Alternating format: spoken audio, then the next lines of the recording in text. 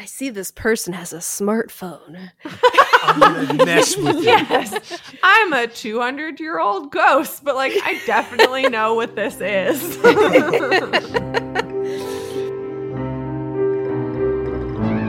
I'm Paige, And I'm Megan.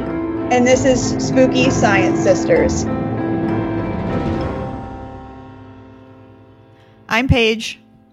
And I'm Megan, and welcome to another episode of Spooky Science Sisters. This week is a little bit different because we have Max and Cassie with us from the Insanely Haunted podcast. So do you guys want to say hi? Hello. Hi. Max and Cassie had us as guests a couple weeks ago on their show. And on Insanely Haunted, they watch episodes of Ghost Adventures and then talk through them, make fun of them. What is the official thing that you guys say? We say we're reviewing them. Yeah. Okay. We're playing pretty fast and loose with the word review. We I used to guess. say watch and review, but we usually watch before we record. So it's mostly Okay. you're hearing the review. Yeah. Okay. Yeah. I think in our last episode on when we did Bigfoot 2 weeks ago, we may or may not have said that you guys shit talk it. So I mean, we sorry. do. That's accurate. Yeah, that's the main component of our show is shit talking Ghost Adventures. We watch it ironically because it's so bad it's entertaining. Yes. Yeah. Ironic viewing is a good way to put it. Yeah. But anyway, we had a ton of fun recording with them and really wanted to have them on here because this week we're going to do a second episode on ghost hunting equipment because it was so fun to do the first one. And there's a ton of stuff that ghost hunters like to use for purposes that it was not created for. And it's all really expensive. Yeah, that's really what I've learned. It's like everything's like this costs $200 to $1,000. So yeah. And descriptions are worded in a very like legally appropriate manner, so nobody gets Yes. sued for producing bullshit. Yeah. Yep. Exactly. Okay. So I guess to go along with this episode, just like last time, Paige and I are both going to be running a Spirit Story Box, which, if you'll remember, is sort of the app version of the Ovulus. So we literally have no idea what information it's taking in, probably none, but it does spit out words periodically. So I've had it going for like the past 20 minutes or so, and I've got a lot of random stuff. I've gotten skittish, confirms, hidden chart, pantry, yellow. What have you gotten, Paige? So far I've gotten chair, which I mean I am sitting in a chair, so that's something. I've also gotten uncle, obsessive dentist, and deep. So I think this episode's probably going to get pretty deep. Oh, okay. Oh, I okay. literally just got Stanley chokes. Yikes. What? So I don't know about that. But it is spitting stuff out pretty frequently, so I'm going to switch mine to the low setting. Okay. Again, it's unclear what, but you know, we're Low, gonna do low that. spookiness. Low levels of spookiness. I don't know. All it says in the app is like, oh, like once you start to get a bunch of stuff spit out, like then switch it to the lower sensitivity. And it's like, but what is it sensitive to? Yeah, That's what yeah. I need you to tell me. Yes. So per usual, we'll start out with something spooky. So Paige, did anything spooky happen to you in the last, I guess it's been 3 weeks since our last episode. I kind of wish something spooky had happened to me, but it seems like I'm just living a normal life now. Maybe my demon has left me. It's probably with me now. Yeah, has anything spooky happened to you? To me? No. It's been a boring couple of weeks. So probably the next time we do this, like one of us is getting possessed or something. So Max and Cassie, in case you aren't aware, Paige and her brother, my husband, had like they're 6 years apart, so they're separated enough in age that neither of them would have had an imaginary friend at the same time, but they had an imaginary friend that was named the exact same thing. That's Whoa, weird. dude. Yeah, so it was named New Me, and they always spelled What? it like NEWME. And so we're like, it's like sort of become family, I don't know, family superstition. That's such a very unique name to have for an imaginary friend for two different people. Right. Like Exactly. George would be fine. Yeah. Right. That's right. And weird. so we're sort of like, it's possible that Steven mentioned it at some point when Paige would have been old enough to remember it, but I don't know. It's creepy. So I'm like on high alert for my 1-year-old daughter to start, I don't know, striking up a friendship with New Me. Yes. So Like, what is your response if that happens? I don't know. Well, no, I already told you what our response was. I told you that we were gonna go Paranormal Activity 2 and That's a good perform one. some sort of ritual and send it over to you. And then like cross our fingers that you don't go crazy and then come murder us. Now, in an episode of Ghost Adventures, Zach Bagans brings in an engineer to construct some sort of paranormal portal. And what they do is they set up a Skype call. Oh my god. And they use a sort of like powerful electromagnet. And Oh my God. they don't really do anything else. They just do those two things at the same time and claim that they're creating a portal.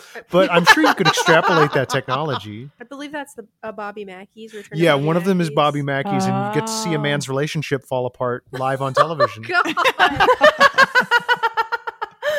Awesome. Okay, well I'll keep that in mind. But like this could also be my ticket to get Zach Bagans to come to my house and investigate what it. everyone Yeah. So Right. that would probably be the real response, is like try to have either Ghost Adventures or Ghost Hunters come to my house. I mean, could probably make it up. we could just do that in our childhood home. Be like, hey, we don't live here anymore, but There's They actually- potentially- Go ahead. They did get bamboozled by a family from Seattle. Oh, they did. There's an episode where a family makes up a bunch of ghost shit and gets the guys No to come way. over. And then it's not until the very end of the episode that Zach Bagans like says on TV, "We believe we were fooled." and they still aired it. What? Yeah, they still aired that. That is awesome. I think Yeah. it's part of their like ongoing commitment to seeming like they're fact checking. Like they do a lot of Yeah. things where they like show themselves debunking evidence because Yeah. of Zach's like really strong sensitivity to people telling him that he's like always looking at false positives and stuff. Yeah. That's awesome. I really want to. Well, yeah, it's funny because my immediate response is like, oh, that kind of makes me like them a little bit better. The They problem admitted. is they're not consistent with it. No. Yeah. They pick and choose when they want to use examples of not being a ghost or, Yeah. and it's very Right. rare too. Most of the time they're just super gullible and hope that you're super gullible. And only now Yeah. and again do they actually like double check themselves. Yeah. Got it. Well, and I think so I had mentioned the last ghost hunting episode that we did that I felt like in Ghost Hunters in early episodes, they would a lot more frequently come out of the episode and say, oh, this place just isn't haunted. Like they would find a lot of Yes. places that were not haunted. And Mhm. I came across an article researching for this week that said that in the very first season of Ghost Hunters, only like 25% of the locations did they find evidence or like declare that it was actually haunted. And then by the time Wow. that they got to season 2, it was up to over 50%. So yeah. And so I was like, something's going on here. And like they have this huge jump, and I feel like it only gets worse from there. But yeah, it was sort of interesting to see my suspicions confirmed. Yeah. Well, I remember seeing videos on YouTube, select clips from Ghost Hunters where you can actually see them manipulating stuff to Yes. Yeah, from like their live Halloween episodes or whatever, right? Were particularly bad. Yeah. There was one where like Grant gets pulled on his collar, but you can actually see him moving his hand He's got like a little string. or a wire or something. Yeah. Disappointing. I know. Oh, and then somebody also, well, more timely, somebody tweeted recently who we follow who said something about like they were like, oh, a popular American ghost hunter just declared that like they don't think that masks are necessary for the current situation that's going on. And so we're like, so that sort of tells you everything you need to know about Weirdly, Zach and the guys have come down on the correct side of history regarding yes this. I've seen his Twitter account, and he's like all about masks and like being very responsible. So he has been all impressed. about masks since Ghost Adventures started. I was going to because say, of he his does delicate wear a respiratory respirator. system. Yes, well, he has no choice. He made that point. I think he was like, if I can wear a like full respirator for like an overnight lock-in, like you can wear it for the grocery store or something. Yeah. So anyway, okay. So to get to the episode, first, actually, Wait. just kidding. Did we What? ask you guys if anything spooky had happened? Oh, we forgot to ask you guys about something spooky. Our plastic skeleton's head fell off. I fell down some stairs, but not because of a ghost. It was because I wasn't holding onto the railing and I was wearing socks She didn't fall like all the way down. She just fell down on a step. on my ass. Oh no. Yeah. But if you were Zach Bagans, you'd be like, I just got pushed down the stairs. I was going to say, how can you be so sure that it wasn't a ghost? Well, they are spiral stairs, so it's a little It's a bit. little bit haunted. It's a more Yeah. haunted way of having stairs. We have heard weird like explosion noises every so often at night, and we don't know what the heck it is. Ghost fireworks. Oh, interesting. I have a theory that it is some kind of freight equipment doing Mhm. something with just very heavy. Metal. loads. Okay. Okay. Yeah, I don't know. Yeah. Okay.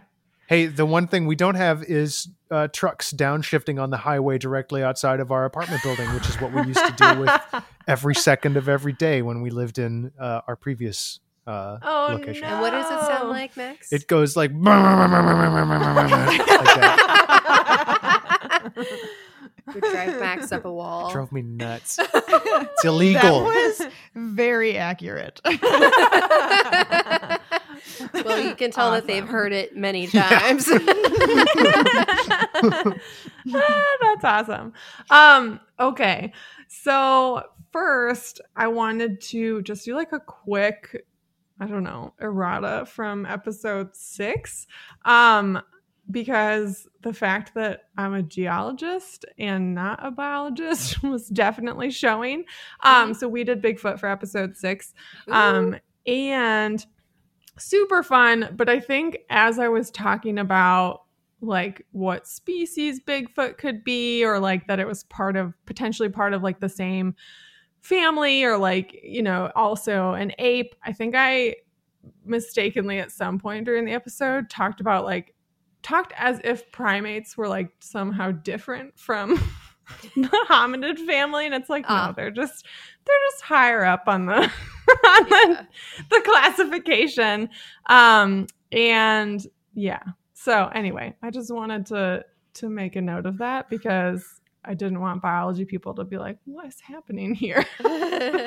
So anyway, and then I think I also like mixed up, I don't know, I think I said apes were different than hominids, and it's like, nope, it's just two different terms for the same thing. And like all the current great apes, like gorillas and everything, are also hominids. So I'm not a biologist. It's that second part of the name that changes. My Spirit Storybox is getting very dramatic since I Oh. switched it to low. I've gotten Disillusioned, and then I got Francis, and then I got Shattered Family. Oh man. Oh, dude. Is it talking about my family?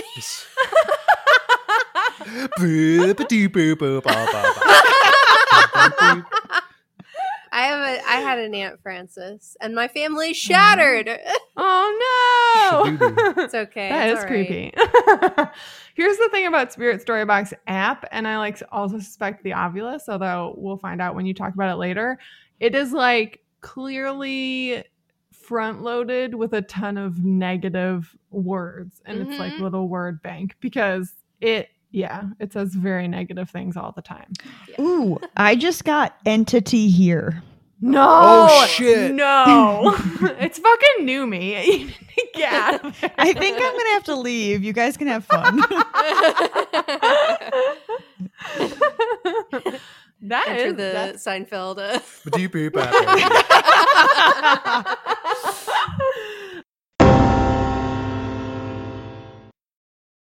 This episode is brought to you by Visit Williamsburg. In Williamsburg, Virginia, there's never too much of a good thing. Whether you're a foodie, a golfer, a history buff, a shopaholic, an outdoor enthusiast, or a thrill seeker, you'll find what you came for here and more. So ask yourself, what is it you want? Discover Williamsburg and plan your trip at visitwilliamsburg.com. Okay, are you ready to go on Ghost Hunting Equipment page? I'm ready if you're ready. Are you guys ready? So ready. All right. So I guess to start off the discussion, Megan and I will be talking about, well, I'll be talking about full spectrum photography and Megan will be talking about infrared cameras. So kind of as an intro, I first wanted to cover the electromagnetic spectrum Yeah. and give kind of a really brief basic understanding of what that is. Basically, it's the electromagnetic spectrum refers to the range of all different types of electromagnetic radiation. So this includes things like X-rays, microwaves, and then visible light is on that spectrum. So that's kind of the area that we're going to talk about. If you've ever seen a picture of the electromagnetic spectrum, like in a science book or online, you'll know that typically it is pictured as a horizontal line with the radio waves, which are higher in wavelength, low in frequency on one end, gamma rays, which are low wavelength, high frequency on the other, and then visible light is like right smack dab in the middle. So Megan, like I said, will be talking about infrared cameras, and infrared waves are directly next to visible light on the spectrum. It has slightly higher wavelength and lower frequency than visible light. She'll go in more depth about infrared in her discussion. But like I said, I will be discussing full spectrum photography, which uses a camera that is more sensitive to light and can capture visible light as well as near UV light, which is on the left or on the other side, I guess, of visible light on the spectrum, and then near infrared light, which is, like I said, that higher wavelength and lower frequency. Now, is this why when Zach Bagans uses the full spectrum camera, everything appears to be like purple and pink? Yes. I think so, because it's picking up the ultraviolet light as well. It's unclear though. Yeah. Yeah, They're not really and good at explaining things. I have a feeling we're going to use the phrase "it's unclear" Yeah. a lot of times in this episode. That's like one of Welcome to our entire favorite phrases. Right? So I did infrared cameras, but they're picking up infrared light, but a lot of times people will refer to it as thermal imagery, or you'll hear ghost hunters specifically talk about using a FLIR, which stands for a forward-looking infrared camera. So it's basically just a camera that's sensitive or can detect far infrared. So it's actually the upper end of, so if you subdivide infrared light, which is longer wavelength than visible light. And importantly, visible light and all of these are like a very small portion of the entire electromagnetic spectrum. Sure. So like what we see is there's tons of other stuff out there. So infrared is slightly longer, and this is the higher end, and they're using it to measure the temperature of an object. And like importantly, like these are devices like the FLIR, for example, are devices that are used by building inspectors. Because if you like have an inspection done of your house, they'll sometimes have a thermal camera because they're looking for cold areas where you have bad insulation. They're looking like if it's colder, it could potentially mean there's some sort of water leak. They can do an energy survey of your house. They can see hot spots where you might have like animals in the wall or animal activity or a nest in the wall. So that's what these were actually made for. But ghost hunters are using them to detect like cold spots, although sometimes paradoxically warm spots to indicate that Yeah, right? There's no rhyme or reason to it. Yes, that there's a spirit present. So that was one thing that I remembered from watching all these ghost shows was like, sometimes it'll be like, oh, there's a human shaped warm spot, like in the image that they're seeing on the thermal camera. But then other times they'll be like, oh, there's a cold spot there. And it's like, well, which one is it? Like, are ghosts hot or are they cold? Sometimes, Ghost Adventures are guilty of this too, but a lot of the times they will blame warm spots on demonic entities. Oh, okay. So yeah, like a so ghost like isn't demons are peeing. hot because they're from hell. They're from hell. Okay, Checks out. well, yes, 100% I'm on board now. Yikes. Okay, so I got some really great info, though, from the Skeptoid podcast, and then also from a brief article in the Skeptical Inquirer by Benjamin Radford.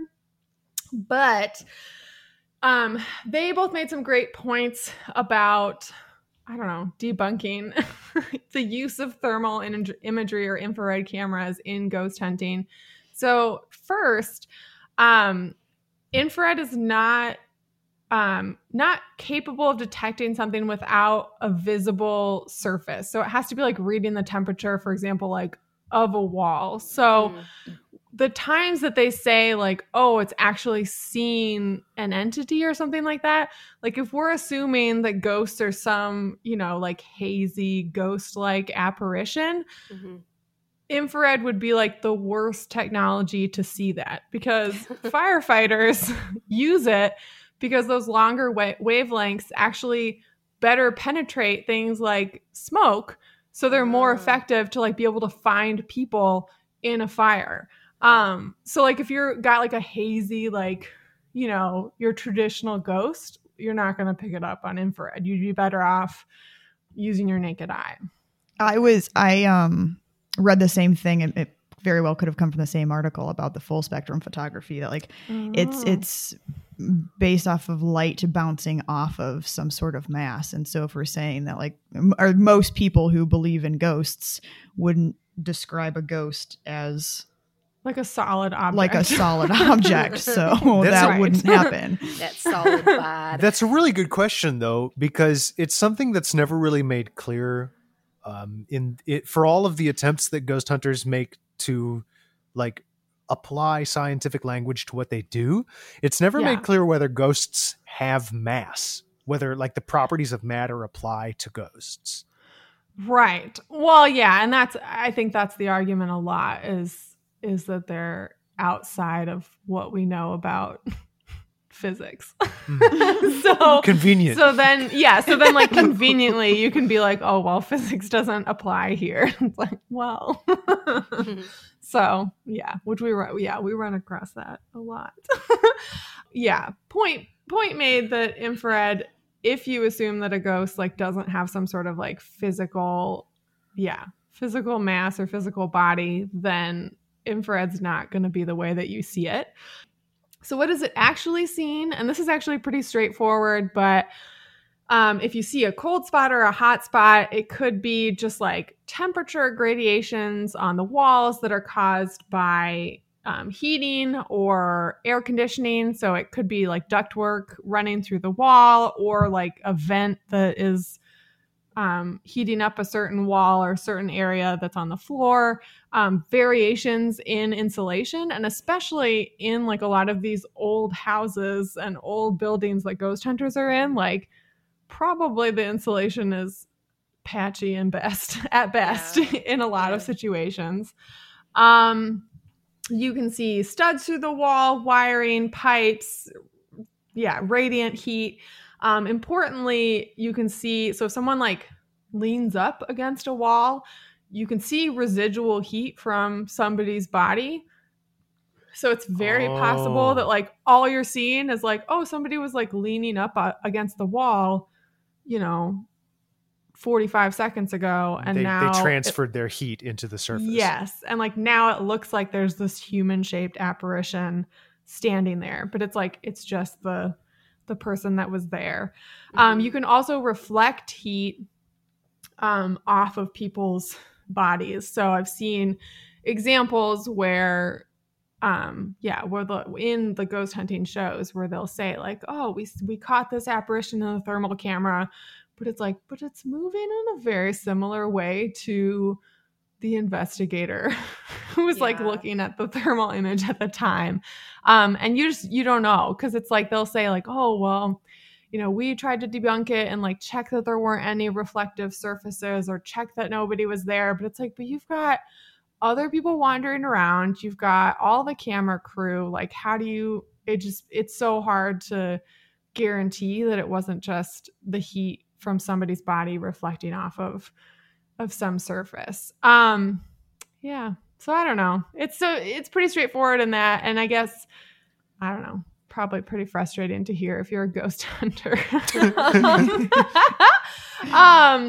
The other thing, so then cold spots, because warm spots are easy. Cold spots could be air conditioning. But one of I think it was the Skeptoid podcast. But they mentioned, so let's say that the ghost is showing up, or they claim that it's showing up as a cold spot. Why not, like, to try and verify it in some, at least somewhat scientifically valid way, like, why not carry one of those cans of spray smoke to see if there's like a cold draft from somewhere in the room? Oh my God, can I stop you? I just got Megan. You did not. I super did. Is it how you spell your name? I mean, no, but okay. I still got my What the hell, Paige? You got Entity here, and then you got Megan.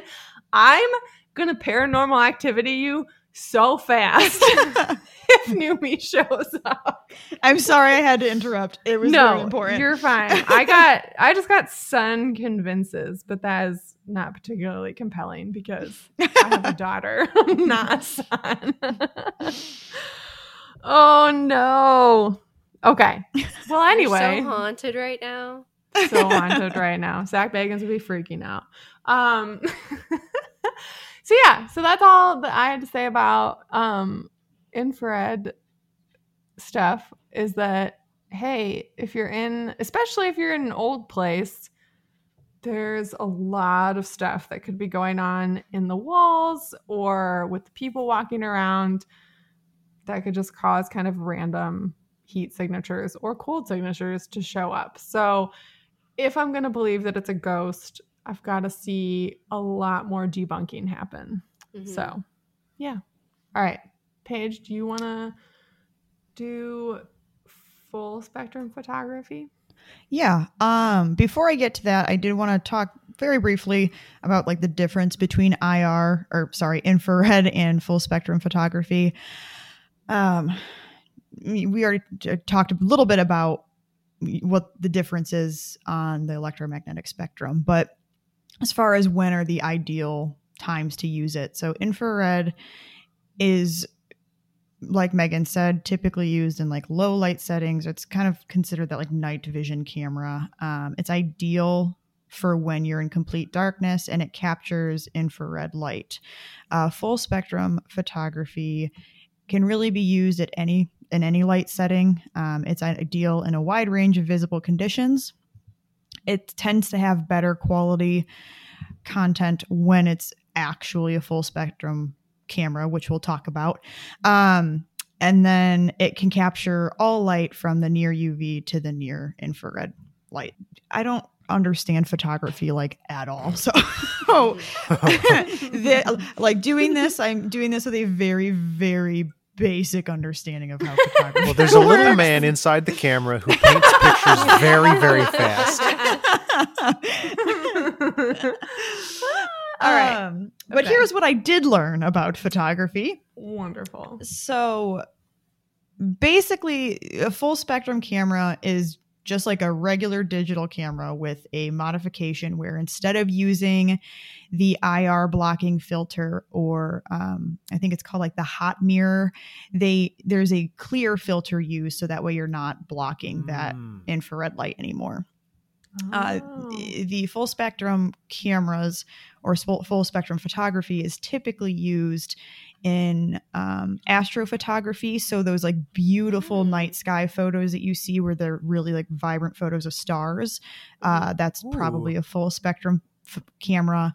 It's also used in forensic photography. They use it to get good photos of crime scenes or evidence. They said, or I read that they'll typically What would you see in forensic photography? What would you see? Yeah, like what would you see with you're probably going to cover this. I'm just Yeah, so one of the things that it was pointed out that they'll use it for is like if you have a bite mark, say, they'll take a photo of it, and because it's a more sensitive photo, it's something that they can use later to try to match up to, I guess, a person's mouth. Because obviously you'll heal at some point. okay. So that's one of the things that Which is I don't know how who they they caught is. Ted Bundy. Yeah. Right? Yeah. Okay. So it is a very sensitive type of photography, which I mean it is a good thing, but in ghost hunting, I suppose there are some concerns there.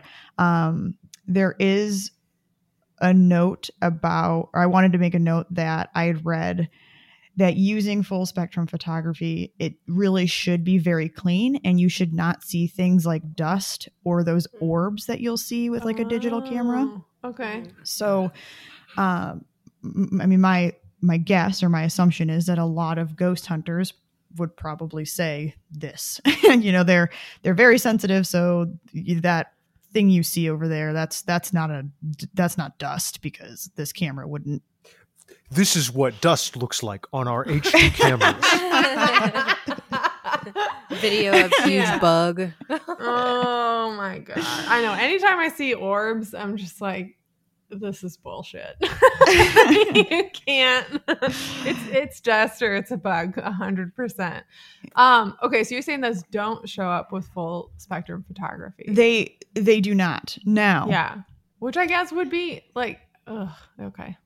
Which like is a good here's reason. what I would want to see though, is if you if a ghost hunter saw what they thought was an orb in just like regular visible light photography, but it didn't show up in the full spectrum, like would they have the wherewithal to throw it out, like assuming that it's not a real thing? Or would they just be like, oh well, we needed the shorter range to like actually visualize it? I'm assuming that they would actually sensationalize the difference between the two, and use it to justify believing that this is extra cause for a haunting. Yeah. Well, and that's it. I mean, sorry, Paige, I keep interrupting. I just get really excited about ghost hunting stuff. But the argument though is that you're going to see more stuff with the full spectrum, or it's going to be more sensitive. But it's like we were saying earlier though, is that there never seems to be a great answer for like why? Like, why are ghosts? Why can we detect them in these ways? Like, Yeah. why do they show up in full spectrum, but like not to the naked eye? Well, okay. here, I mean, this is where history comes into play. I mean, ghost photography started out as a fake. Like Memorial manipulating. photography. Oh, no, that was different. Oh, Yeah. sorry. You're That's thinking more of- spooky than like, Yeah. than ghost photography. Are you talking about like the Fox sisters kind of stuff?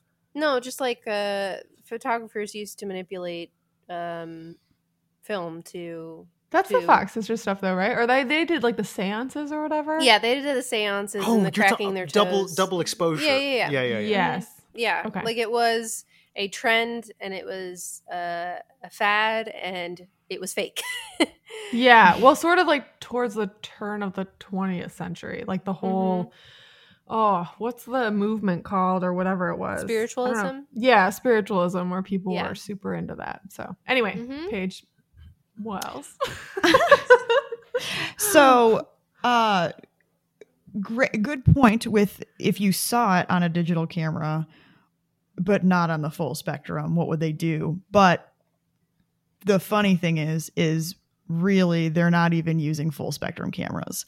So No. dun dun They're dun. So they're being sold as full spectrum cameras, and I looked up like the price difference between if you go to like what is it, Ghost Stop? Is that what the website's called? Yeah, that's Ghost one Stop. of the. Yeah, it's like someone just ripped off GameStop's name. Yeah. And I think, are they the ones that say like, oh, we specifically designed this piece of equipment for Ghost Adventures or something? There's one That's of them digital that says dowsing. that. Okay. So if you look at like the prices of like the Ghost Stop full spectrum camera, it's like in the price range of like, I saw some at like $160 and there were some like closer to 400, but Wow. I looked at actual like Nikon or Canon full spectrum cameras that you can purchase off of like legitimate websites. Sorry, Yeah. Ghost Stop, but they're like, I mean, some of them are like several $1,000s or like, $1,500 for a camera. So the price difference, that alone throws up some red flags. But Yeah, I they're did- not what they say they are. right. I did read that, like I said before, it's really just a modified digital camera. So at least I couldn't find a camera where, Nikon just sells it as a full spectrum camera. It's not suggesting that doesn't exist. It very well might, but I did not see any. It's mostly third-party companies taking them and modifying them to be full spectrum. Mhm. So Which when is they're pretty much like all ghost hunting equipment. Like it's just For they're sure. Yeah. taking something right. and sort of modifying it, or like in the case of the Frank box or the Spirit box, just like straight up breaking it and saying, "Oh, well, this detects ghosts now."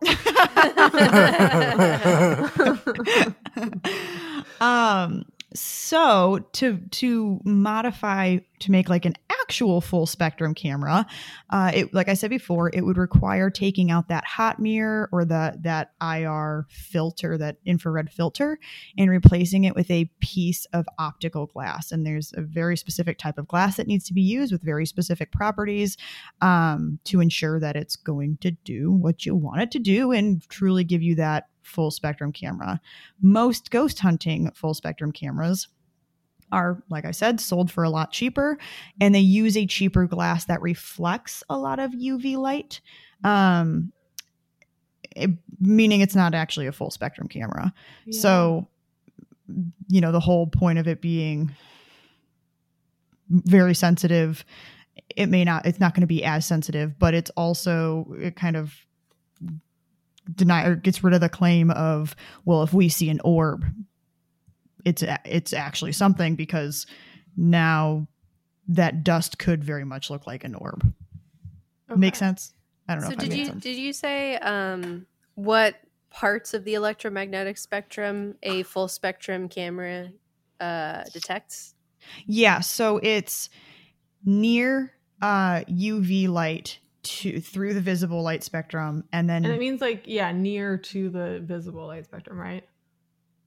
Yeah, so it's not like the infrared camera would detect, I guess, like further into the infrared. Yeah, it's far infrared. Yeah, where the full spectrum cameras wouldn't go as far into that infrared as the infrared camera would, but it still does like near infrared and near UV. Plus all the visible. So it's more accurate to say that it's like an expanded spectrum. Yeah, it's not truly full spectrum. Or a fraction of a spectrum. Because we're not getting radio, we're not getting gamma. Right. And I read like several threads, even on like Reddit, of people complaining about the naming because it's like it's not actually full spectrum. Yeah. But if you made it like actual full spectrum, like, oh, it picked up radio waves or microwaves or whatever, like it would just be, the image would just be white. Yeah, you wouldn't be able to see anything. Yeah. Because there would be so much of that. There's so much of that floating through the air all the time that like you wouldn't be able to see anything. So It almost makes the whole spirit box sound like it just wouldn't give you accurate results because it uses radio waves, which are everywhere. No. Also my spirit story box has said belligerent, apprehensive, and then complacent. So that ghost has been through a number of moods. Yes. I had some other stuff. I'm going to kind of some of the stuff Megan kind of already touched on, so I'm not going to spend too much time on it. I already talked about the different type of glass. There is some discussion about other modifications that may not be made properly to the cameras that are sold to ghost hunters or other paranormal investigators. The one thing I did want to touch on was this residual bulk image, which is the phenomena observed in a certain type of front side charged couple devices. So charged couple device is an electronic light sensor used inside of the digital camera. And very simple terms, the sensor exhibits a memory of prior exposures resulting in ghost images appearing in subsequent images. So basically, like burn-in on a plasma TV? Yeah, it like burns in essentially into the sensor. And then when you go to take the next photo, it puts that ghost image of your previous photo into the photo after. It's like the double exposure we were just talking about earlier. Yeah. It is. It's similar, though. But it's almost like the detector or something is getting some sort of like the sensor gets like burnt in. Now, double exposure has to do more with like the shutter speed. So if you slow down the shutter speed, then it can actually detect your movement. Yeah. So which would totally make sense if they're taking photos in the dark. Like they'd probably have a pretty long. Well, a lot of times, like if they're doing like an automatic setting, it's going to set to like whatever the lowest shutter speed is. So you're going to be more likely to get a double exposure. Right. So that's, a bulk of it. I did want to make a note that I looked at some of the full spectrum photography that was used in ghost hunting, like some of the images that they claim as evidence. Most of them look to me like they were just that ghost image that I just talked about, or like double exposure. But the only like one or two that even were kind of compelling at all were just confirmed to be fakes. So people just like came out and said, oh yeah, they just had me like stand over there and take a picture of me, and it's all fake. And then I did read an article where they did an interview with parapsychologist. His name's Steve Parsons, and he was just interviewed about photography in general used in paranormal investigations. And one of the points he made was the same thing that we kind of talked about earlier, where if it can't be seen by the naked eye, then like this isn't going to help, or this isn't going to do anything for us. And then the other thing that he made mention of is that like so many of the photos that he has seen are like very obviously photoshopped. And this is somebody who is like doing these investigations, and he doesn't even think that these cameras are helpful or doing anything for them. So Well, good for him for, thinking logically. right. I'm sure his popularity in the ghost hunting community took a nosedive after that. though. Poor Steve Parsons. We're here for you. Steve, if you're listening, Nothing is as bad as the episode of Ghost Adventures that we watched with you, though, and the face in the. dude, yeah. oh my god, it really. I can't stop thinking about that. The image, the stencil of the Old West cowboy man face Yeah. that they superimposed over it is like stuck in my brain. It's something Yeah. I'll always remember. It was just so unbelievably stupid that it was like, come on. Like, this is the type of stuff in ghost hunting TV shows that makes me embarrassed to tell people that I watch a lot of ghost hunting TV shows. It's like, if that's the episode that you saw to like get a feel for it, you'd be like, this is insane. So,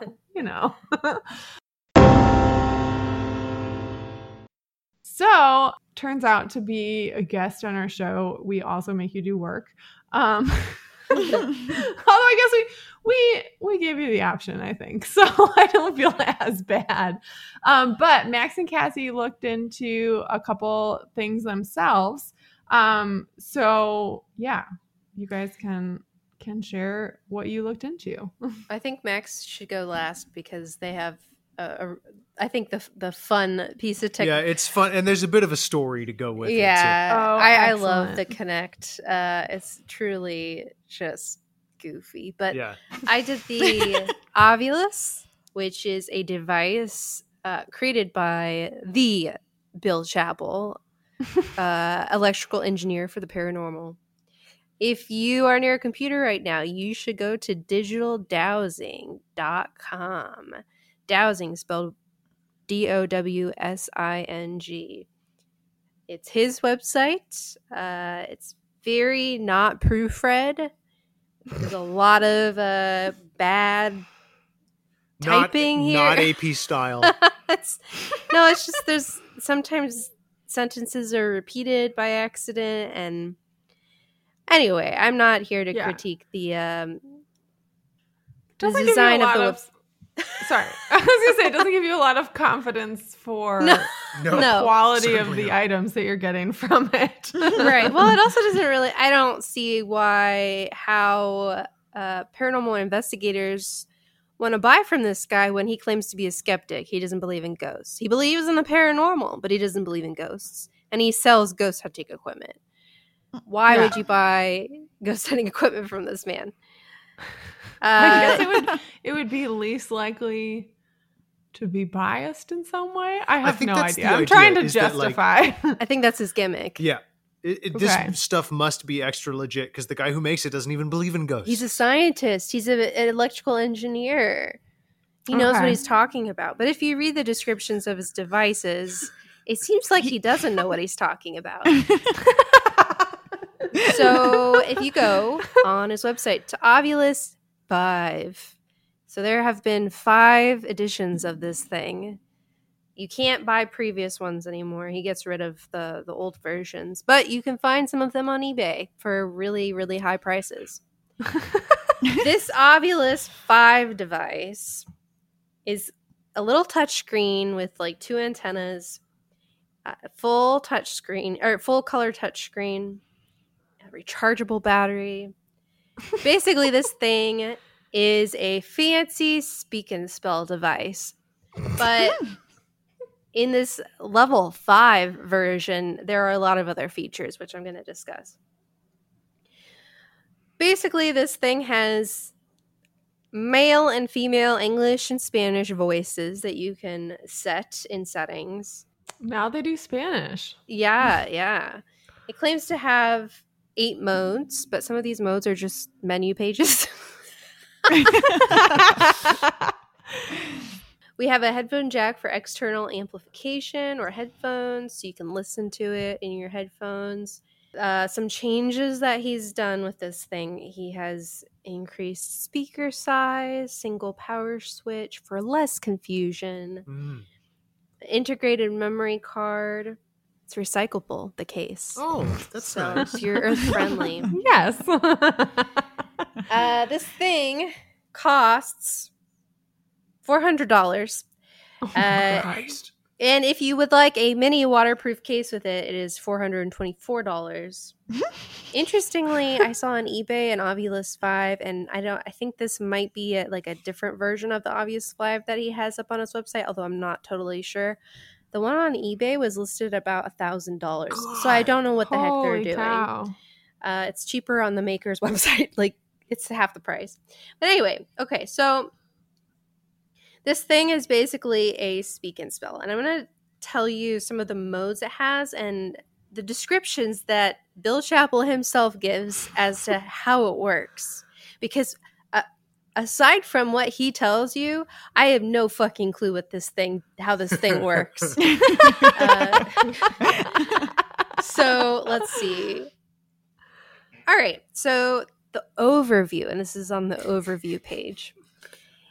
The Ovilus 5 converts environmental readings into words. Max, sorry, I almost called you Zach. I do this all the time. For the millionth time. For the millionth time. Max, what do you think environmental readings means? I don't know.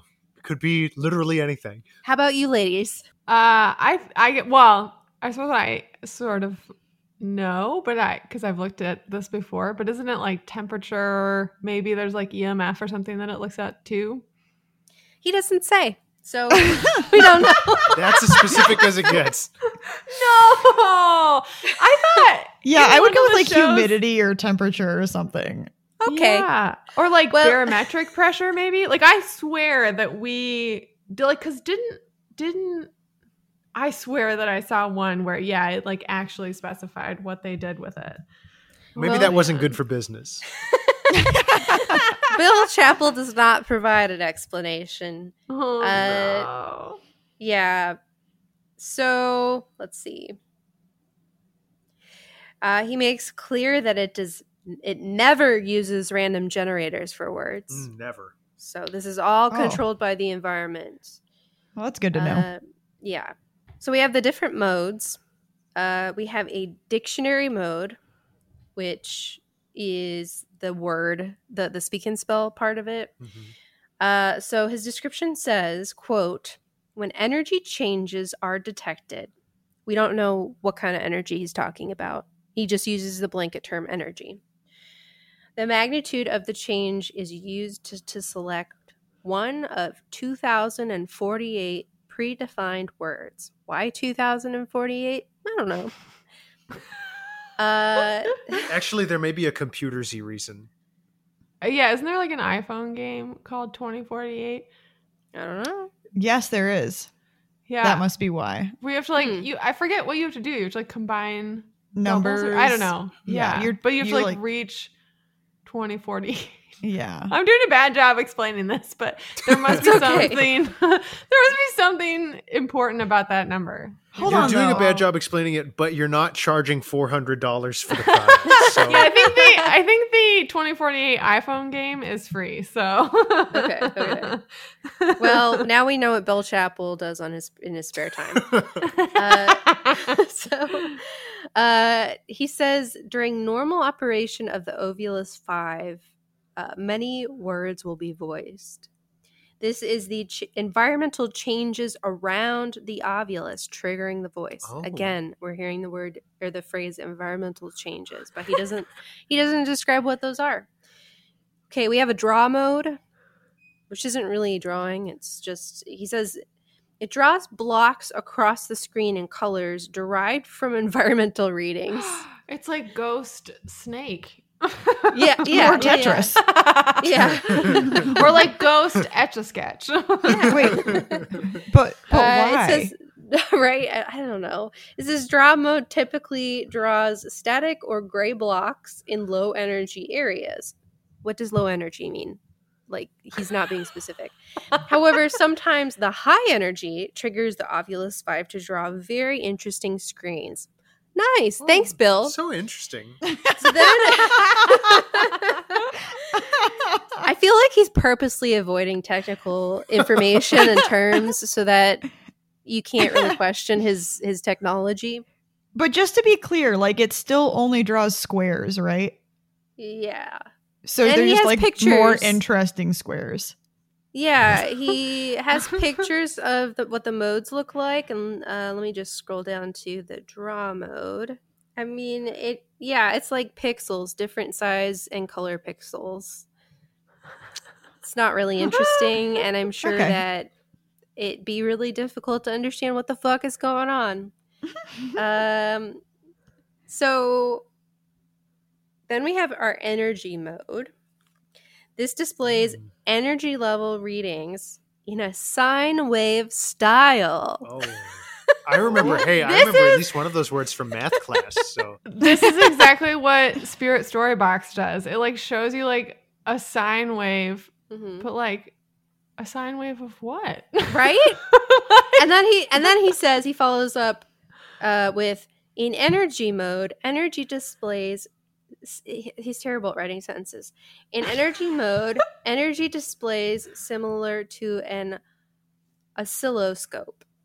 And Yeah. so I looked up what an oscilloscope is, and according to Wikipedia, it is a type of electronic test instrument that graphically displays a varying signal voltages, usually as a two-dimensional plot of one or more signals as a function of time. So we have voltage and time as the y and x axes, respectively, on a calibrated scale. The waveform can then be analyzed for properties such as amplitude, frequency, rise time, time interval, distortion, and others. So that he's comparing it to that, but I don't really know if that's what it is. He's very vague with this. I assume that this is that. He just includes an oscilloscope in it. I don't know. He just says it's similar to. And then he says, showing the wave allows you to visualize how dynamic energy fields are, rather than only showing an average number like a magnetometer does. He's really bad at writing. I don't feel like So I it actually seems know like what's he- going on here. he cannot decide whether who his audience is here. Like he alternately uses He's extreme. using sciencey buzzwords. Yeah. That's what it sounds like. We have a motion Yeah. mode. So this is a accelerometer. This is for when you're listening to the chart-topping album by Canadian pop singer Carly Rae Jepsen. Okay. Emotion. So it's motion mode. It's an accelerometer in the device, and he just says that it displays motion fluctuations, enabling small movements to be visualized. Well, that's going to be tough if you're holding it, because you're not, as a human body, you're never completely still. We have a phonetic mode. So he says speech is formed using phonemes from environmental readings. Okay. All right. Okay. No mention of how those readings translate into phonemes, of course. In phonetic mode, there are not even predefined words, just the building blocks of speech themselves. In phonetic mode, both male and female phonemes, yeah, are included. Cool. All right. So I guess we're So just adding gonna- some gender essentialism into our ghost hunting. gotta gender those ghosts. Then we have a true false mode, which I think is funny. True or false? You're really spooky. So he says measures energy to provide a true or false reading. True false mode is designed to create a green light based on energy readings increasing and a red light based on them decreasing. When the reading is high or low enough, the true or false light will glow. But again, he's not describing, like, what does he mean by the energy is high, the energy is low? Is he talking about wattage, or is he talking about voltage? Like, what are we talking about? So, and then there's a proximity mode. Energy levels display in a radial graph. Proximity mode is similar to energy mode in the data it uses, but it allows for a different view and a proximity trigger. While proximity mode may appear to respond to vibration, it is actually responding static and electromagnetic field. That was poorly written, but okay. So it's not responding to vibration, it's responding to static and the electromagnetic field. Okay. I still don't know how this works. Like, and then it says proximity trigger. With this, the device attempts to determine changes around the device with a sonar-like display. A white circle will be drawn around the radial graph. When the energy level increases, a sound similar to sonar will be heard, and the circle will change colors to red. Okay. Whew, that was a mouthful. What does any of that mean? I don't know. But yeah, if you look on the modes page, you can see little pictures of what he's trying to talk about. And then there's like a settings mode. That's just a settings page. And what was the other one? There's the home page, I think. So the settings mode is considered one of the 8 modes. Yeah. That's like calling your Windows desktop like a program. Yeah, as well as the home mode. It's the home page. Let's see. Okay, so aside from those modes, these different things that this thing does. Okay, so that's about it. That's about all I have for the Ovilus Pod. I still don't know how it works. I'm sorry. Yeah. The maker himself does not explain. Like, I'm just thinking back to being a geology graduate student, and we took a analytical methods class where you learn exactly how, an electron microprobe works. Like, what is it doing? How is it making these images? And there's nothing like that here. Nothing. Well, that's because the maker doesn't know how it works either. Yeah, or he does, and it's complete garbage. Yeah. It deserves it's more to like. be. Oh, go ahead. Oh, I was just gonna say it deserves to be put in the toilet. It's more like it's more like the pharmaceutical approach, because like there are several like psychiatric drugs, for example, Mhm. that will say like, we don't really know how it works on your brain, but we know that it works. That's scary. Which I know is a little bit heavy, but like that is legitimately how like some of the information for those. We gave some grad It's students presented. $500 to let us do stuff to their brain chemistry. Yes, so that's what I would liken it to. But yeah, you're exactly right that like if you're talking about things through a scientific lens, like units are everything. Like even back in high school chemistry or physics or whatever classes, like it was always, you have to know what units you're in and like what information you're working with in order to make sense of a problem. So yeah. Did y'all hear about there was like some satellite or something with NASA a while back. They mixed up the is it the imperial units with the metric units, and the thing just went it didn't go where it was.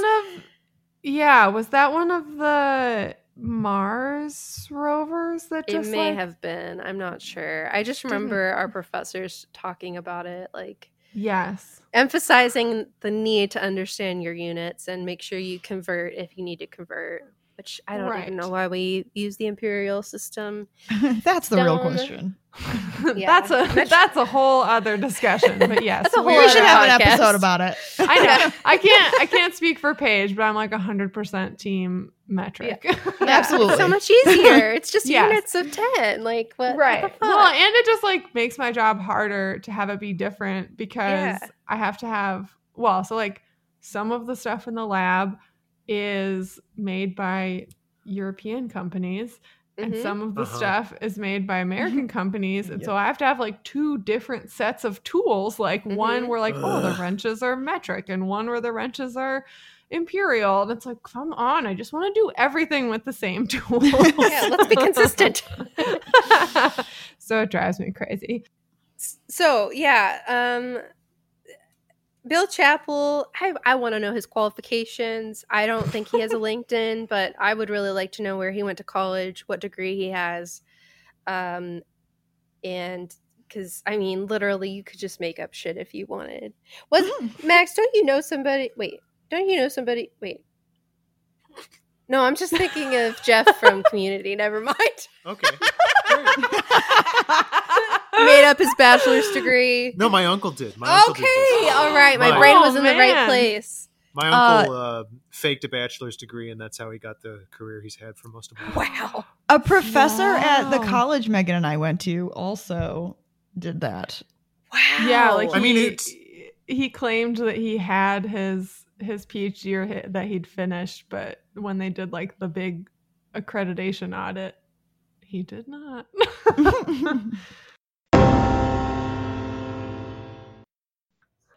So I was pulling up the Digital Dowsing website while you were talking about it. Mhm. Yeah, and there's a lot here. There's There also, like, is.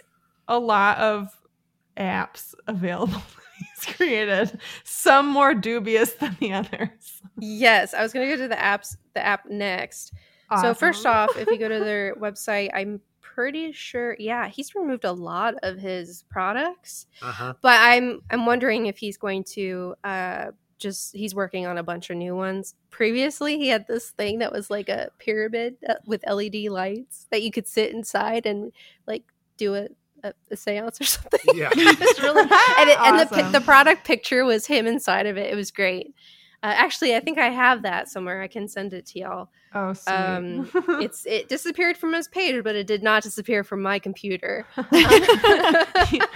Nothing ever disappears from the internet. No. So there are two apps that I looked at real quick. One of them we've actually played around with before. The other one Bill Chappell made. I'll start with the alternate version first. This one is called Ghost Hunting Tools, and in parentheses, simulation. Okay. All right. And it has a 4 out of 5. That's for pretty ratings. high. It's super high. Well, that's why I downloaded it originally, because I was like, well, a lot of people seem to Amazing. say this thing works. It's simulation. Yes. And it also says on the app, if you look at the Google Play Store or whatever, it says, note, this application is intended for entertainment purposes and simulates a ghost hunting tool. So it says right there, it's not real. yeah. I noticed that on all of them, it's like, this is not, this is a toy Yeah. or whatever it says. And then offered for entertainment purposes only, yeah. Exactly, yeah. It says easy to read graphs and integrated word analysis. No to the graphs. When we used it before, like it has a bunch of like pretend little technological like doodads on it, and it doesn't tell you what they are. Like they're just doing things, and then you get words every so often. All right. So it says ghost hunting tools give you easy to use access to EMF meters and EVP detectors to hunt ghosts and spirits. But again, it says it's a simulation. So I think it's just a pretend ovulus. Well, now see that the thing is though that presupposes that there is such a thing as a like non-pretend. Right. It's all pretend. Yeah. That's definitely the conclusion we came to last time when we were using Spirit Storybox. I was like, this is probably just as legitimate as a real ovulus. Yeah, So, yeah. yeah. But some of these are, sorry. I keep go ahead, interrupting go 'cause ahead. I'm just very excited about these app options. Like, some of them though, like mention like detecting electromagnetic energy, like with your iPhone or whatever. And it's like, Right. but Okay. it doesn't have a sensor for that. No, So, it like, does not. So let me get to the iOvulus because it gives you Okay. a little bit more insight. Let's see. Okay. Awesome. So, okay. All right. So again, the ghost hunting tools parentheses simulation had 4 out of 5 in ratings, stars, whatever it is. The iOvulus, which was developed by Bill Chappell, it's got 2.9 out of 5. Oh no. Some of the reviews I saw, a lot of the repeat, people saying the same thing. For the bad scores, which were a lot of 1 stars, I saw comments about it uses the same words all the time, it crashes all the time, it's fake, it's crap. Can I have my money back? And this app also comes with the disclaimer, quote, because of the nature of this application, it is offered for entertainment purposes only. And so in the description, it says, the iOvilus produces speech-based, oh God, again, the punctuation and it just does not read right. Okay, the iOvilus produces speech based on changes to sensors in the iPhone or iPod Touch. So sensors. Which ones? Simply, the idea is that an outside force, what force? I don't know, can affect a change that registers as a response. Yes. Yeah. And then it says, let's see. I mean, I better understand what's happening with this. So. I mean, like, here's the thing. I'm alive and, like, know a little bit about science and electromagnetic fields and all this stuff. And, like, I have no idea how this thing works. So, like, what about the afterlife turns you into, like, oh, now I know exactly how to manipulate this energy to send my message from beyond the grave. I see this person has a smartphone. I'm gonna mess with you. Yes, I'm a 200-year-old ghost, but like I definitely know what this is. There's a ghost school. Yes. Here's what you've missed out on. The description says instrumental trans communications, quote, ITC, is not new. However, the methods used to try and achieve it are changing greatly. Oh.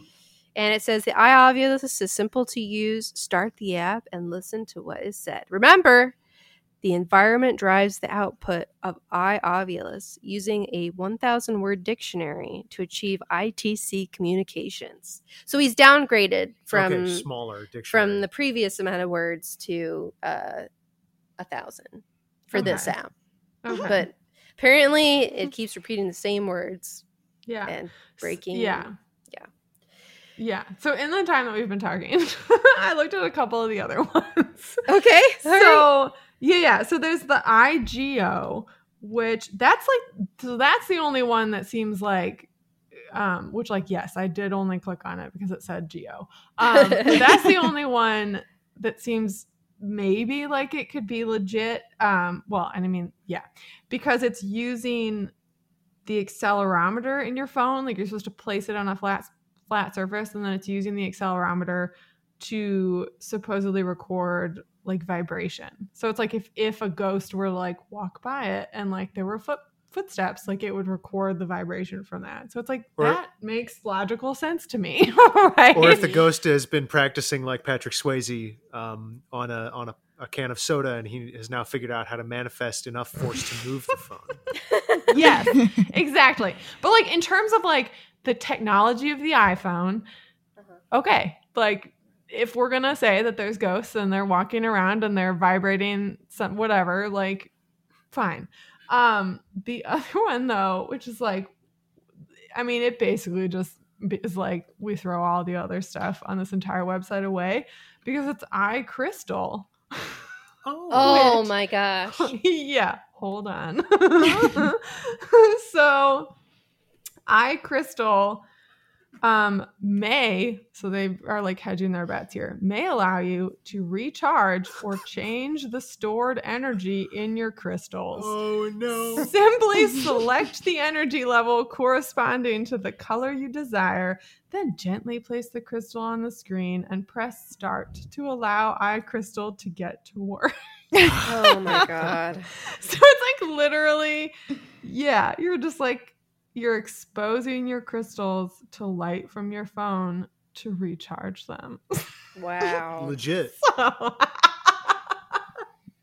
I just like to tell our listeners, please never talk to geologists about the spiritual energy of crystals. We're not going to enjoy the conversation at all. Nor will you, notably. Have you had, I mean, how many people have come to you to try to talk to you about energy crystal crap? Because go ahead. Oh, I was just going to say, I have had people do that. Really? And they've done it mistakenly. I for a very short period of time, I lived with a very nice woman, but she was very into. This was a white woman, so it's white crystal, white. So let's see, how should we describe these people? Crystal Karens. Yes, thank you. I don't know. Because it's not really associated with any like legit culture. It's just white women who are really privileged enough that they can just make pick pieces from different cultures and make it their own. So this lady believed in crystal energies, and she actually paid real human money to see a crystal massage therapist. Oh my god. Who was also white. And she wanted me to meet him because she was like, "You're a geologist and he's a crystal massage therapist. You guys are going to be best friends." And so she brought me to her appointment. I sat in the waiting room, like dreading this. And That was nice of you for going. She was letting me stay with her for free. It was really nice of her. And, she was an older woman, kind of lonely. She, living by herself. So I wanted to like give back in a very painful way. So after her massage therapy appointment, she brought me up to his massage room, I guess. It felt like a big attic of some sort. And trust me, it was an actual legit building. It wasn't some stranger's house. I hope not. Stranger danger. Yeah, but he had displayed on a bunch of folding tables, different containers filled with little samples of different crystals that apparently had certain powers. And I was just looking through them, and I came over to the serpentinite container. Now, granted, this was lizardite, so it wasn't chrysotile. The chrysotile is did I pronounce that right? Is it Christotile or Christotile? Chrysotile, yeah. I think some people say chrysotile, but I have no idea. Whatever. So chrysotile, it's asbestos, Paige. Yeah. It is asbestos. So I want you to try and guess what was the healing power of the serpentinite lizardite variation. What was the healing power of it? Yeah, because each one of these little samples that he was selling had some sort of healing power to him. I don't know. I'm trying to think. The most ironic thing would be like, oh, it's good for your lungs or your Yes, that was it. What I was thinking. No. Yes. And I told him. You're like, that's asbestos, you fucking idiot. Yeah. Well, okay. Again, it was not the chrysotile, but I said, there's a version of this that is asbestos. And he was like, when she introduced me to him, and she was like, she's a geologist. It's like his face went white. He was so scared. And because he knew that I would know he's full of shit. And I did make it a point to tell him, hey, you know what? There's an asbestos form of this. Sorry, Paige and Max. Yeah, sorry. I have a piece of ghost hunting equipment that I can tell you guys about. Back to what we're actually supposed to be talking about. Max, you also looked into something. I did, and it's true. And this one actually draws from my personal experience because I am a gamer American. Yeah, it's something that is a part of my heritage. What? And the story that I want to tell you all is about the what is used to be sold by Bill Chapital on Digital Dowsing as the XCam SLS ghost hunting device, also sold on the Ghost Hunters equipment website under the name Kinect SLS Camera. And this is a device that should be like immediately discredited when I tell you that it uses a piece of technology that was designed for video games. So this all begins back in 2006 with a consumer electronic device called the Nintendo Wii, which was released as by Japanese video game company Nintendo. They created a video game console where the whole idea was, we want everyone in the family to play this. We want to expand beyond the unwashed masses of adolescent male gamers, and maybe get their moms and dads and little sisters to play video games too. And the Wii was a tremendous success. Everybody bought one. It was like one of the most successful video game consoles of all time. And of course, everybody else who made video games was like, we need to get in on that action. We need to start offering games as a thing that people who aren't adolescent men trapped in Arrested Development as the only gamer market. So Microsoft's answer to this was a device called the Kinect, and the Kinect was a peripheral that was released in 2010 for the Xbox 360, which was a game console that came out 5 years prior. So there's a 5-year gap between the console and the peripheral. When it came out, everybody was still really high on the Wii. The Wii had just had its number one, what would become its number one month of all time, with something like 10 million units being sold in December 2019 or 2009 rather. And so everybody got really excited about the Kinect because it was like, oh, it's cool motion controls for your Xbox now. And basically it was a camera, and other games consoles had tried to do cameras and using cameras for video games. But this one was special because it wasn't just a camera. It also had a depth sensor, so it could see into a space, and it could determine the depth of objects within that space and changes to that depth. And it also had some onboard firmware that allowed it to map a human skeletal system onto those objects. So the idea being that you would design a video game that didn't even need a controller with buttons on it. You could just use the player could use their body as the controller. And everybody was really into the Kinect for about 6 months. And it sold like gangbusters in those 6 months. It sold 10 million units, which is, again, what the Wii sold in its number one month of all time. But that 10 million units was over the course of a year or so. So it's a little bit less overwhelming.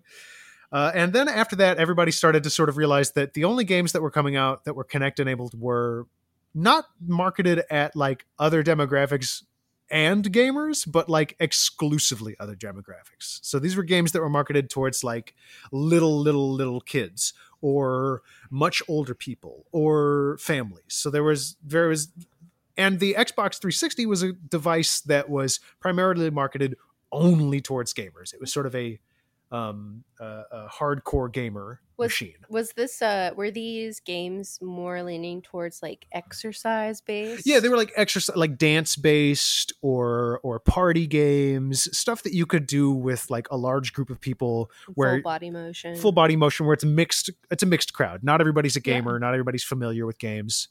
But because of the sort of disconnect between the demographics there, the Kinect became a huge failure over time. Nobody wanted it. Developers weren't making games for it. And also the other thing that was going on is that people were buying a Microsoft Kinect, and then they were jailbreaking it and modifying it, and then getting into the guts of the machine and reprogramming it so that it would work with Windows computers instead of the Xbox. Oh. And at first Microsoft was like, don't do that. That's illegal. And it might also open you up to viruses, which is what they always say.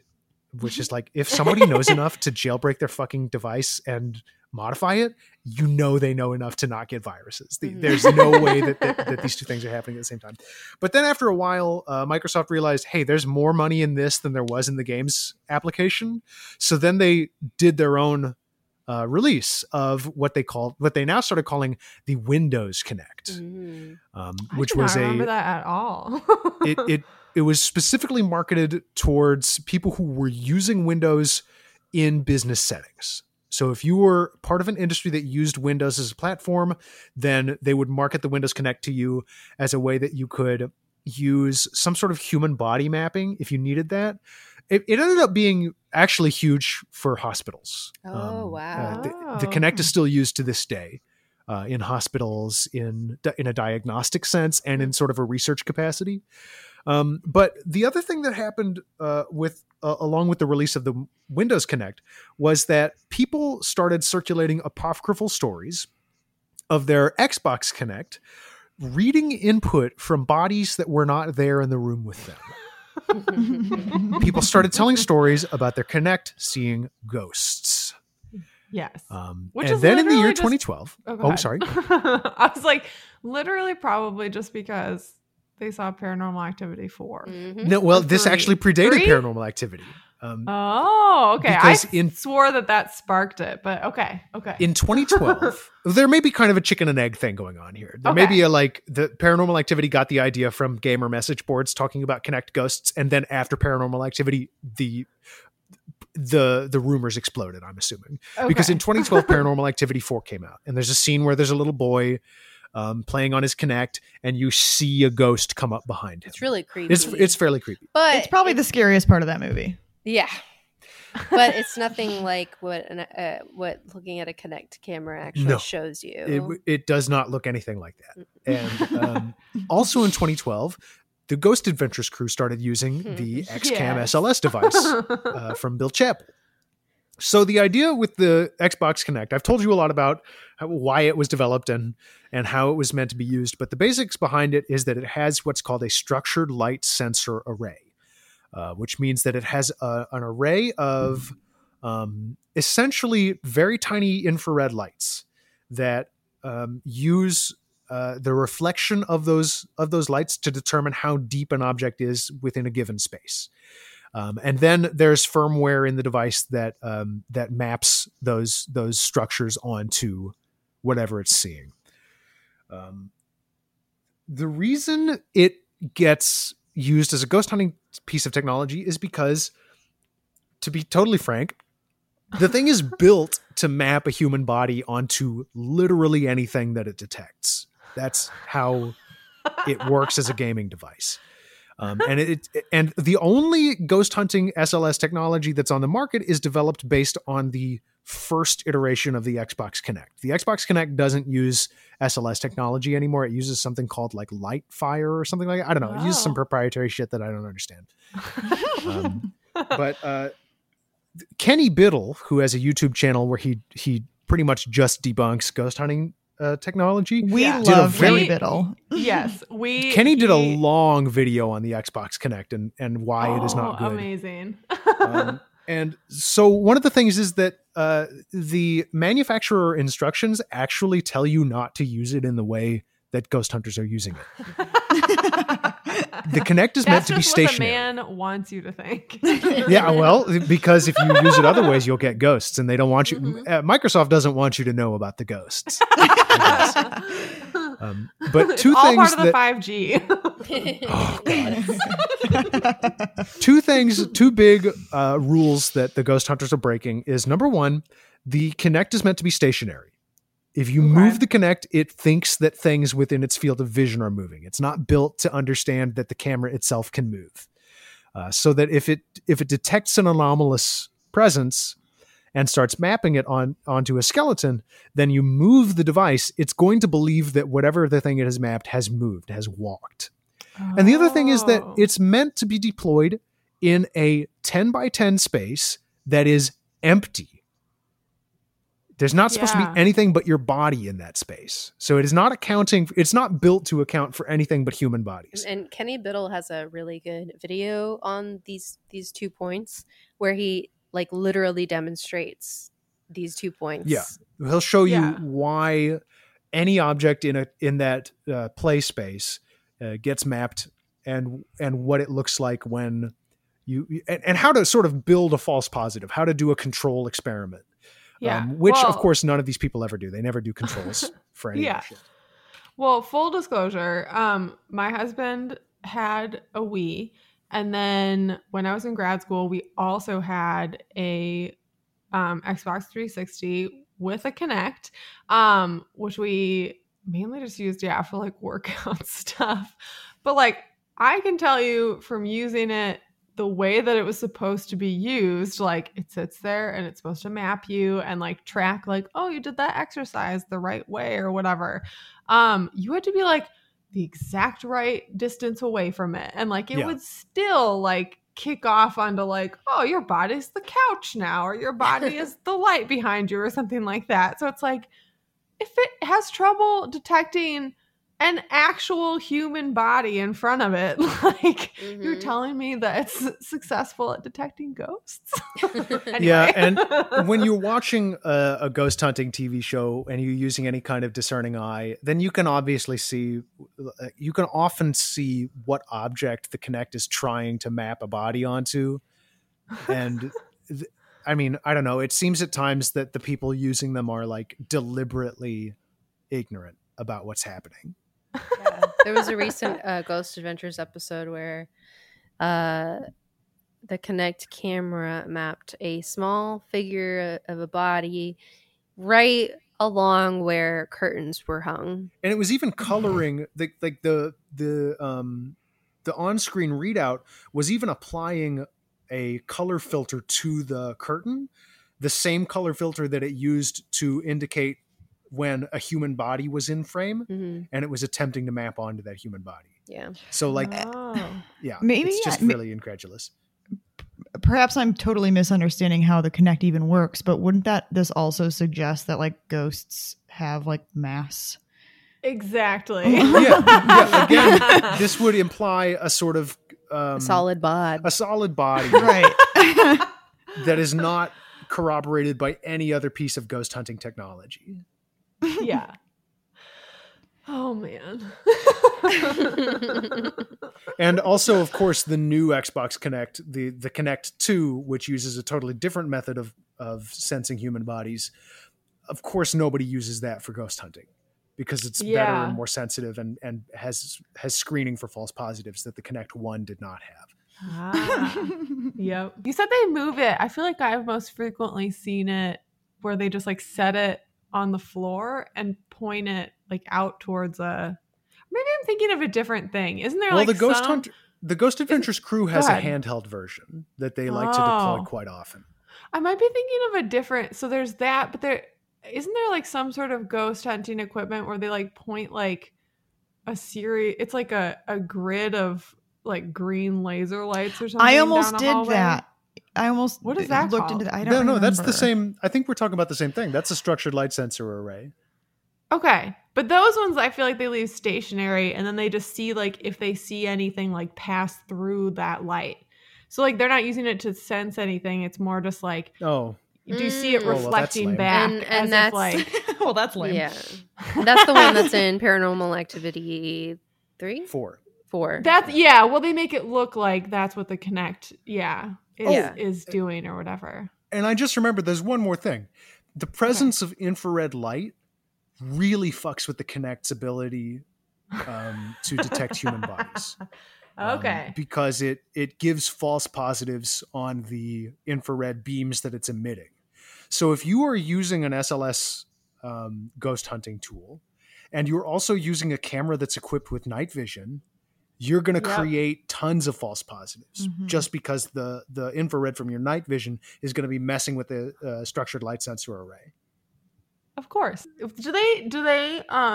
Do you guys know if they still use the Kinect stuff anymore on any of the ghost shows? We do not know. I haven't seen a recent episode of Ghost Adventures in quite a while. We're still Okay. in beginning of season 10 and they're on season Like 18 or something, 19. We I don't think it's even like know 20 anymore. something. Yeah, I think so. And then there's the special quarantine edition, which I still have to watch. And the Oh, screaming yeah. room.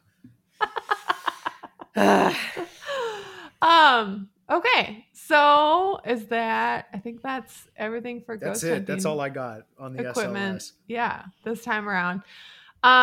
Okay. So normally at the end of the episode, we would do a short and spooky. I which do is- have. A Oh short yeah, and but so spooky. Paige does have a short and spooky. Okay, never mind.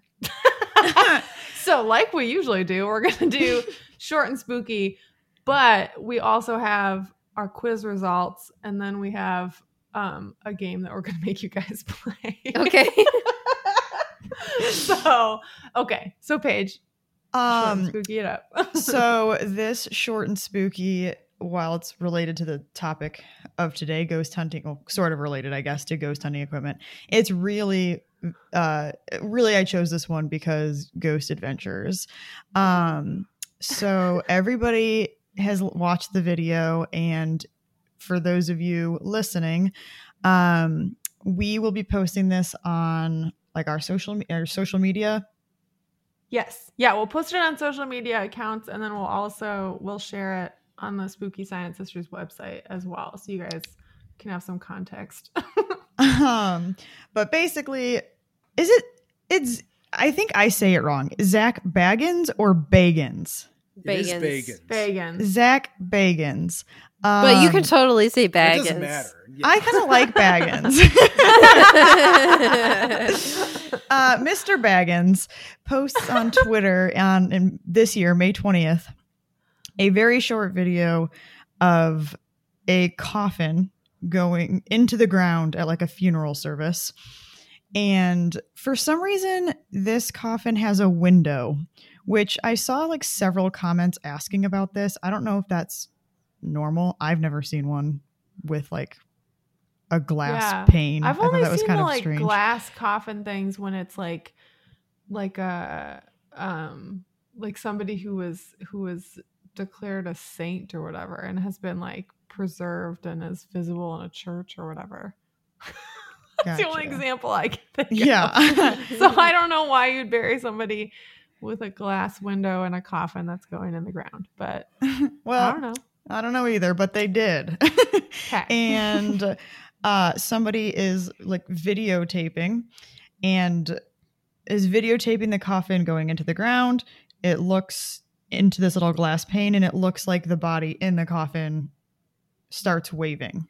Mm-hmm. So Zach Bagans posts this and he posts it with a caption, which Max, really, I wish you were reading this because you've got a great Zach Bagans voice.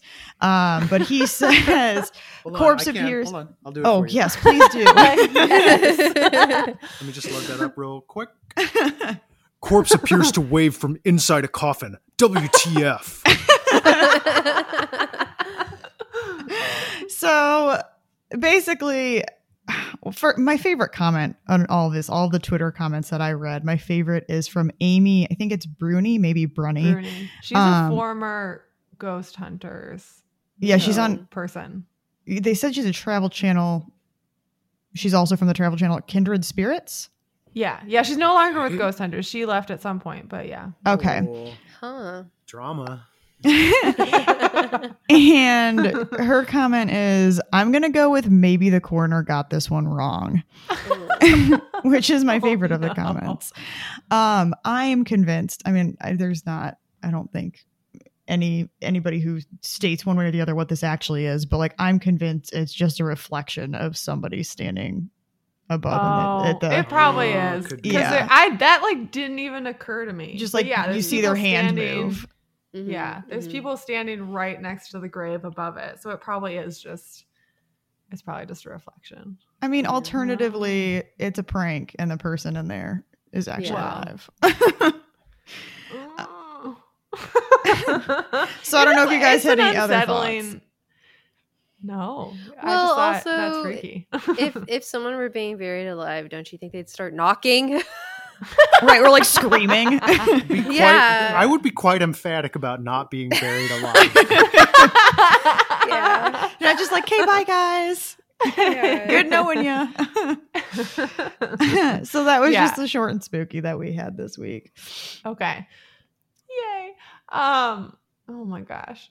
It's an unsettling video though, but it did not even occur to me that it Yeah, could I be mean, just- it's definitely just a little reflection. creepy, but probably it's Yeah. just someone's hand up above.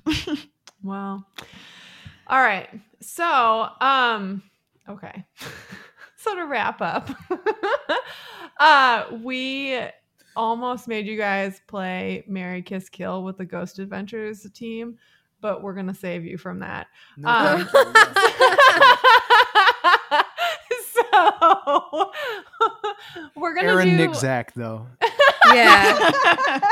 We're gonna do a few would you rather questions that are Okay. Ghost Adventure themed.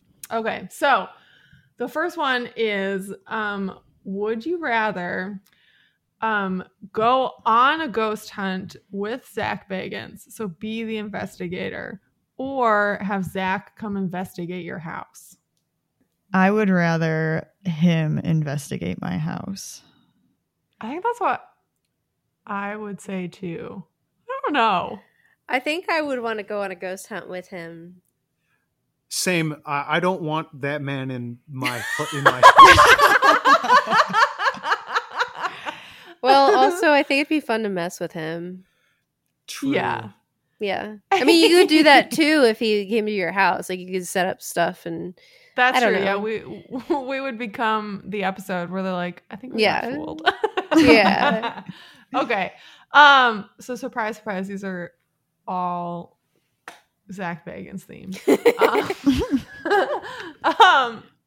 Paige, do you want to ask your one? Yeah. So would you rather spend 24 hours locked in a room with only Zach Bagans or be possessed by a demon for 24 hours? Oh.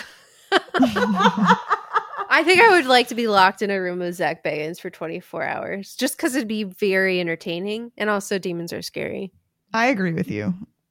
Yeah, if I got possessed by a demon and did illegal things, I'd probably have to go to jail. So I don't want to do that. That's true. The question is, can you guarantee you wouldn't do illegal things after spending 24 hours in a room with Zach Bagans? Maybe. Okay. And then the last one is, would you rather spend a night alone in Waverly Sanatorium, which I don't know if you guys have gotten to that episode, but it's like a very, I don't know, all the ghost hunting shows go there. So it's a very active paranormal place. Or, so spend a night alone in Waverly Sanatorium, or have to dress exclusively in Zach Bagans' fashion line for a month. Ooh. I'll dress like Zach for a month. I don't mind that.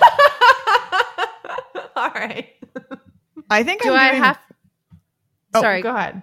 I was just gonna say, do I have to wear like the cargo pants and the top, or could I wear could I wear a feminine line of I think that, we'll assume that there's the feminine line. Okay, I'll wear the clothes.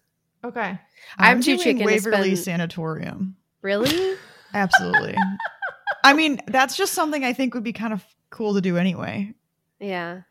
I mean, terrifying, I'm sure, but cool. I like to think that I would do Waverly Sanatorium as a skeptic, and wanting to like go on one of these someday, but I would chicken out and probably do the fashion line. Yeah. I've read too many Victorian haunted house stories to feel like I'd be successful at doing a whole month at a haunted house. No, it's only a day. No, this is a just day? a night. Oh, yeah, sorry. this is just one night alone in it. So yeah, like, you just still not doing it. Still chicken. Are you afraid the dark scarred me? Okay, so before Paige does our usual wrap up, we just wanted to thank you guys for being on here. And yeah, did you want to do a little what's Insanely Haunted about? Where can people listen to you? All that stuff. Insanely Haunted is a show where Cassie and I and at least one friend of ours watch an episode of Ghost Adventures and then tell you all about it. And it started as just something fun that we like to do with our friends, and then we decided to record it and put it on the internet. And now we've made over 100 episodes of it. And you can find us on any podcatcher if you just search for Insanely Haunted. We're on Twitter @HauntedInsanely. And we are a member of the Scavengers Network of podcasts, where there are lots of other cool shows that you can listen to as well. Mm-hmm. That's about it. Awesome. Well, before I wrap it up, we don't have to do much discussion, but I just have to know what were everybody's results for the Ghost Adventure quiz? I'm Nick. I'm Nick too. I got Nick too. Oh gosh. I got Zach. No! I don't know what that says about me, but I think my feelings are hurt. Oh no. Sorry. Aw. All right. Well, that wraps it up. Good night. Oh my God. Well, anyway, that wraps up episode 7. Tune in next time to hear us talk about the boogeyman. If you like this episode, hit subscribe and share with a friend. You can find us on Twitter and Instagram at Spooky SciPod, Facebook at Spooky Science Sisters, and at our website, SpookyScienceSisters.com. If you have any questions about previous topics or ideas for future episodes, email us at SpookyScienceSisters@gmail.com. As always, thanks for listening and stay spooky.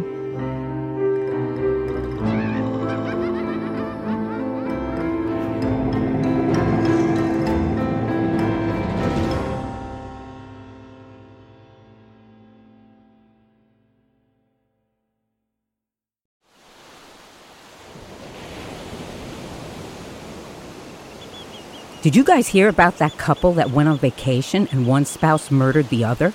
In fact, the entire vacation was planned just so that they could make the murder look like an accident. Ah, so like a slaycation. Oh boy, sounds like a fun new true crime podcast to me. On every episode of Slaycation, we'll examine true cases of people who were killed while on vacation. Was it murder? Or just a horrible accident? That's up to you and the law to decide. But either way, if you leave for your vacation in the plane and come home under the plane, you've definitely gone on a slaycation. Join us every week for a fascinating new episode. 911, what's your emergency? But make sure to pack your body bags. Because getting away can be murder. This is Slaycation.